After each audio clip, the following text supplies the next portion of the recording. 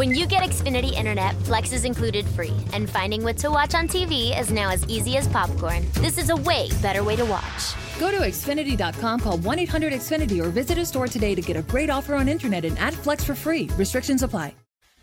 L'Inter è fuori ragazzi, e ce lo meritiamo davvero. Sono molto molto deluso. Primo obiettivo stagionale fallito, pronti. Addiction is a disease that impacts all of us. Whether you, your neighbor, friend, or family member is struggling, everyone feels the pain of addiction. Recovery Centers of America wants you to know that addiction treatment works and recovery is possible. Call 1-888-RECOVERY now for help for yourself or a loved one. Recovery Centers of America, Capital Region, and Bracebridge Hall have helped thousands of patients in the D.C., Maryland area start a better, healthier way of life through their evidence-based inpatient and outpatient treatment programs. The caring team of physicians and clinicians at RCA see their patients as so much more than their addiction and are deeply committed to providing expert care with heart. Recovery Centers of America knows that every day in active addiction is a day in isolation, which is why they admit new patients 24/7 year-round. Don't wait. Make the call that can change everything. Call 1-888-RECOVERY now. That's 1-888-RECOVERY.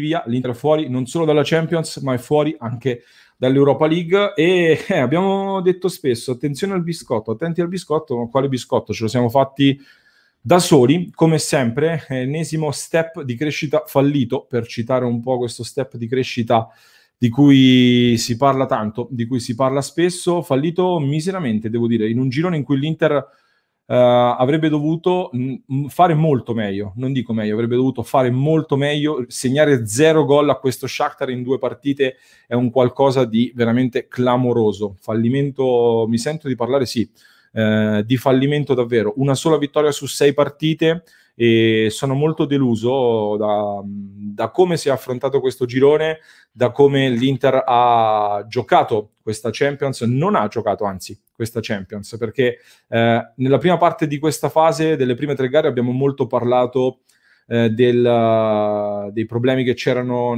sia per quanto riguarda la tattica, abbiamo parlato molto delle tante assenze, dei problemi che c'erano, abbiamo parlato molto di errori arbitrali oggettivi che ci sono stati nella prima parte, soprattutto diverse partite che necessariamente, cioè ovviamente abbiamo detto sono finite con un risultato negativo, anche perché comunque ci sono stati errori arbitrali oggettivamente gravi. Detto questo, gli errori incidono quando tu giochi male, e gli errori arbitrali incidono quando tu giochi male, e l'Inter non ha meritato minimamente di ambire al passaggio agli ottavi di finale di Champions. Secondo me anche vincere oggi e passare con l'allineamento dei pianeti che si era concretizzato, perché il Real Madrid ha battuto, ha fatto il suo, il Real Madrid ha fatto il Real Madrid, l'Inter non ha fatto l'Inter. Anche vincere oggi non avremmo, secondo me, meritato di andare agli ottavi, perché quando conquisti solo una vittoria in 5 partite di Champions in questo girone, con tutto il rispetto per le altre avversarie, però le ambizioni di quest'Inter a inizio stagione erano ben altre, e quindi sono molto molto deluso. È un vero fallimento, sì, lo ripeto, francamente, ecco, fare tante analisi adesso mi viene difficile. Contro questo Shakhtar l'Inter avrebbe anche meritato, commentiamo anche un po' la partita, l'Inter ai punti avrebbe meritato la vittoria, perché le azioni più pericolose le ha create lei, cioè le ha create la formazione nerazzurra, la traversa di Lautaro Martinez in avvio di partita che ancora trema, diverse occasioni per lo stesso Lautaro Martinez che poi è calato alla distanza, De Vrij che aveva avuto una palla dopo un mischione all'interno dell'area di rigore, un miracolo del portiere Trubin al 52esimo su Lukaku. La prima vera occasione dello Shakhtar si è vista attorno al 60esimo, poco più, ma davvero poca roba dello Shakhtar, che si è accontentata di andare in Europa League, possiamo dire così, sperando magari in contropiede di beccare il gol di giornata per andare anche agli ottavi di Champions. Lo Shakhtar si è accontentato, l'Inter ha provato poi ad alzare il baricentro, ma ha fatto oggettivamente troppo poco e con troppo poca convinzione. Mi sento di criticare anche Lukaku, che fin qui abbiamo sempre difeso.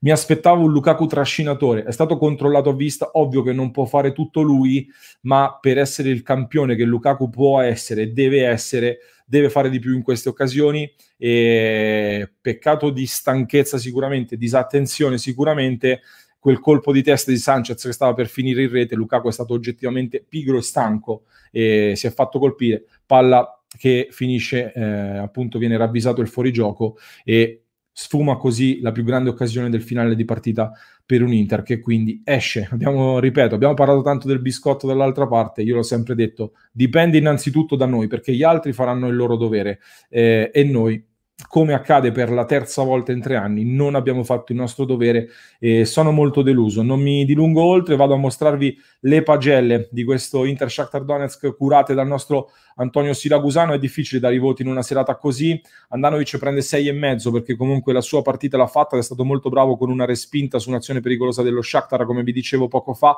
Skriniar 7, una sicurezza, non ha lasciato spazi e si è molto proposto anche in avanti. De Vrij 6,5, Bastoni 6,5. I voti sono oggettivamente alti dei difensori perché comunque lo Shakhtar non ha mai impensierito. Hakimi 6,5. Nel secondo tempo sembra avere una marcia in più rispetto agli altri. Io sinceramente avrei dato qualcosina in meno ad Hakimi perché non l'ho visto particolarmente preciso negli ultimi metri. Per me Hakimi non ha fatto benissimo. Barella 6,5, aveva problemi fisici, ma abbiamo visto quanto è fondamentale il suo recupero, è stato molto importante e è mancato un po' di prestazione negli ultimi metri anche per lui. Brozovic 6, ha gestito tanti palloni, tanto sacrificio, ha fatto tanto lavoro sporco. Marcelo Brozovic. Gagliardini 5,5, generoso però non brillante, gli è mancato un po' di grinta e ripetiamo, per queste partite secondo me serve qualcosina in più rispetto a Gagliardini. Sanchez 6, è entrato abbastanza bene anche se non si è visto molto perché le linee dello Shakhtar erano molto chiuse, molto serrate e non è riuscito a trovare il gol anche per colpa appunto di quella disattenzione di Lukaku. Young 5, non sta vivendo un gran momento, per me peggiore in campo Ashley Young, non ha fatto praticamente nulla di quello che ci si sarebbe aspettati, non è che abbia fatto molto meglio Perisic che prende 5,5 e è entrato senza incidere dalla sua parte, e Lukaku 4,5. Sì, diciamo che cambio in corsa il mio giudizio, è Lukaku effettivamente il peggiore in campo, mi sento di dare anch'io questo 4,5 perché è stata una partita anonima la sua, ha fatto tanto lavoro sporco, sapevamo che sarebbe stato marcato a vista e non ha trovato il modo di liberarsi da questa marcatura. L'unica diciamo azione importante è stata quella del colpo di testa su cui Trubin è stato bravissimo ad intercettarlo, per il resto pesa tantissimo l'errore appunto sul colpo di testa di Sanchez. Lautaro 6, è calato alla distanza, meglio nel primo tempo, peggio nel secondo. Eriksen è entrato all'85esimo, Eriksen ha rischiato davvero di far pentire Conte con un tiro che è stato deviato ed è finito fuori di pochissimo nel finale. Fatemi sapere se siete d'accordo con noi, scriveteci nei commenti se siete d'accordo con i nostri voti, fateci sapere che cosa ne pensate. Caro Conte, ti ho sempre difeso, però devo anche dirlo, questo è un fallimento, è il primo obiettivo stagionale fallito. Se proprio vogliamo guardare il lato positivo, cerchiamo di guardare il lato positivo pensando che adesso ci potremo concentrare. Where's my order? Does anyone know how to find my order? How can I find my order? Break free from customer support monotony. Welcome to Intercom, the customer support platform that uses chatbots, shared inboxes, apps, and more. Intercom's business messenger resolves questions that can be answered automatically, so customer support feels less like Groundhog Day and more like help is on the way. Go to intercom.com/support to learn more.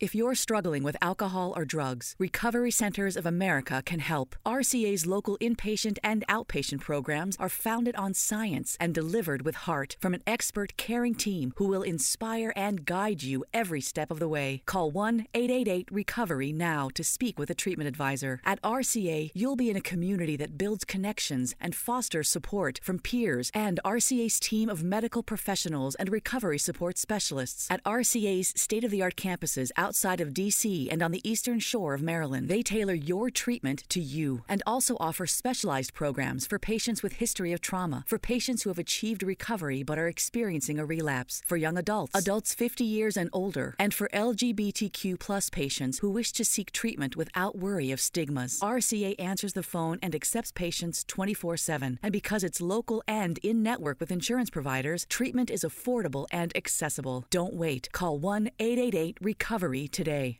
Entrare sul campionato. Detto questo, non ci saranno più alibi per non fare un buon campionato da qui in avanti. Mi raccomando, iscrivetevi al nostro canale tutti i giorni in diretta alle 19 e nei commenti in descrizione trovate il link alle pagelle di questa partita.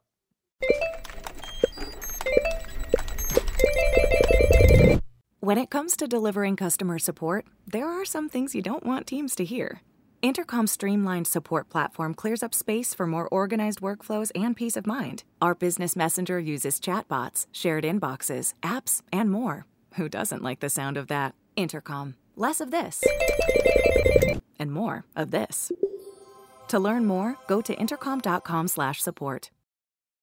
Addiction is a disease that impacts all of us. Whether you, your neighbor, friend, or family member is struggling, everyone feels the pain of addiction. Recovery Centers of America wants you to know that addiction treatment works and recovery is possible. Call 1-888-RECOVERY now for help for yourself or a loved one. Recovery Centers of America, Capital Region, and Bracebridge Hall have helped thousands of patients in the D.C., Maryland area start a better, healthier way of life through their evidence-based inpatient and outpatient treatment programs. The caring team of physicians and clinicians at RCA see their patients as so much more than their addiction and are deeply committed to providing expert care with heart. Recovery Centers of America knows that every day in active addiction is a day in isolation, which is why they admit new patients 24/7 year-round. Don't wait. Make the call that can change everything. Call 1-888-RECOVERY now. That's 1-888-RECOVERY.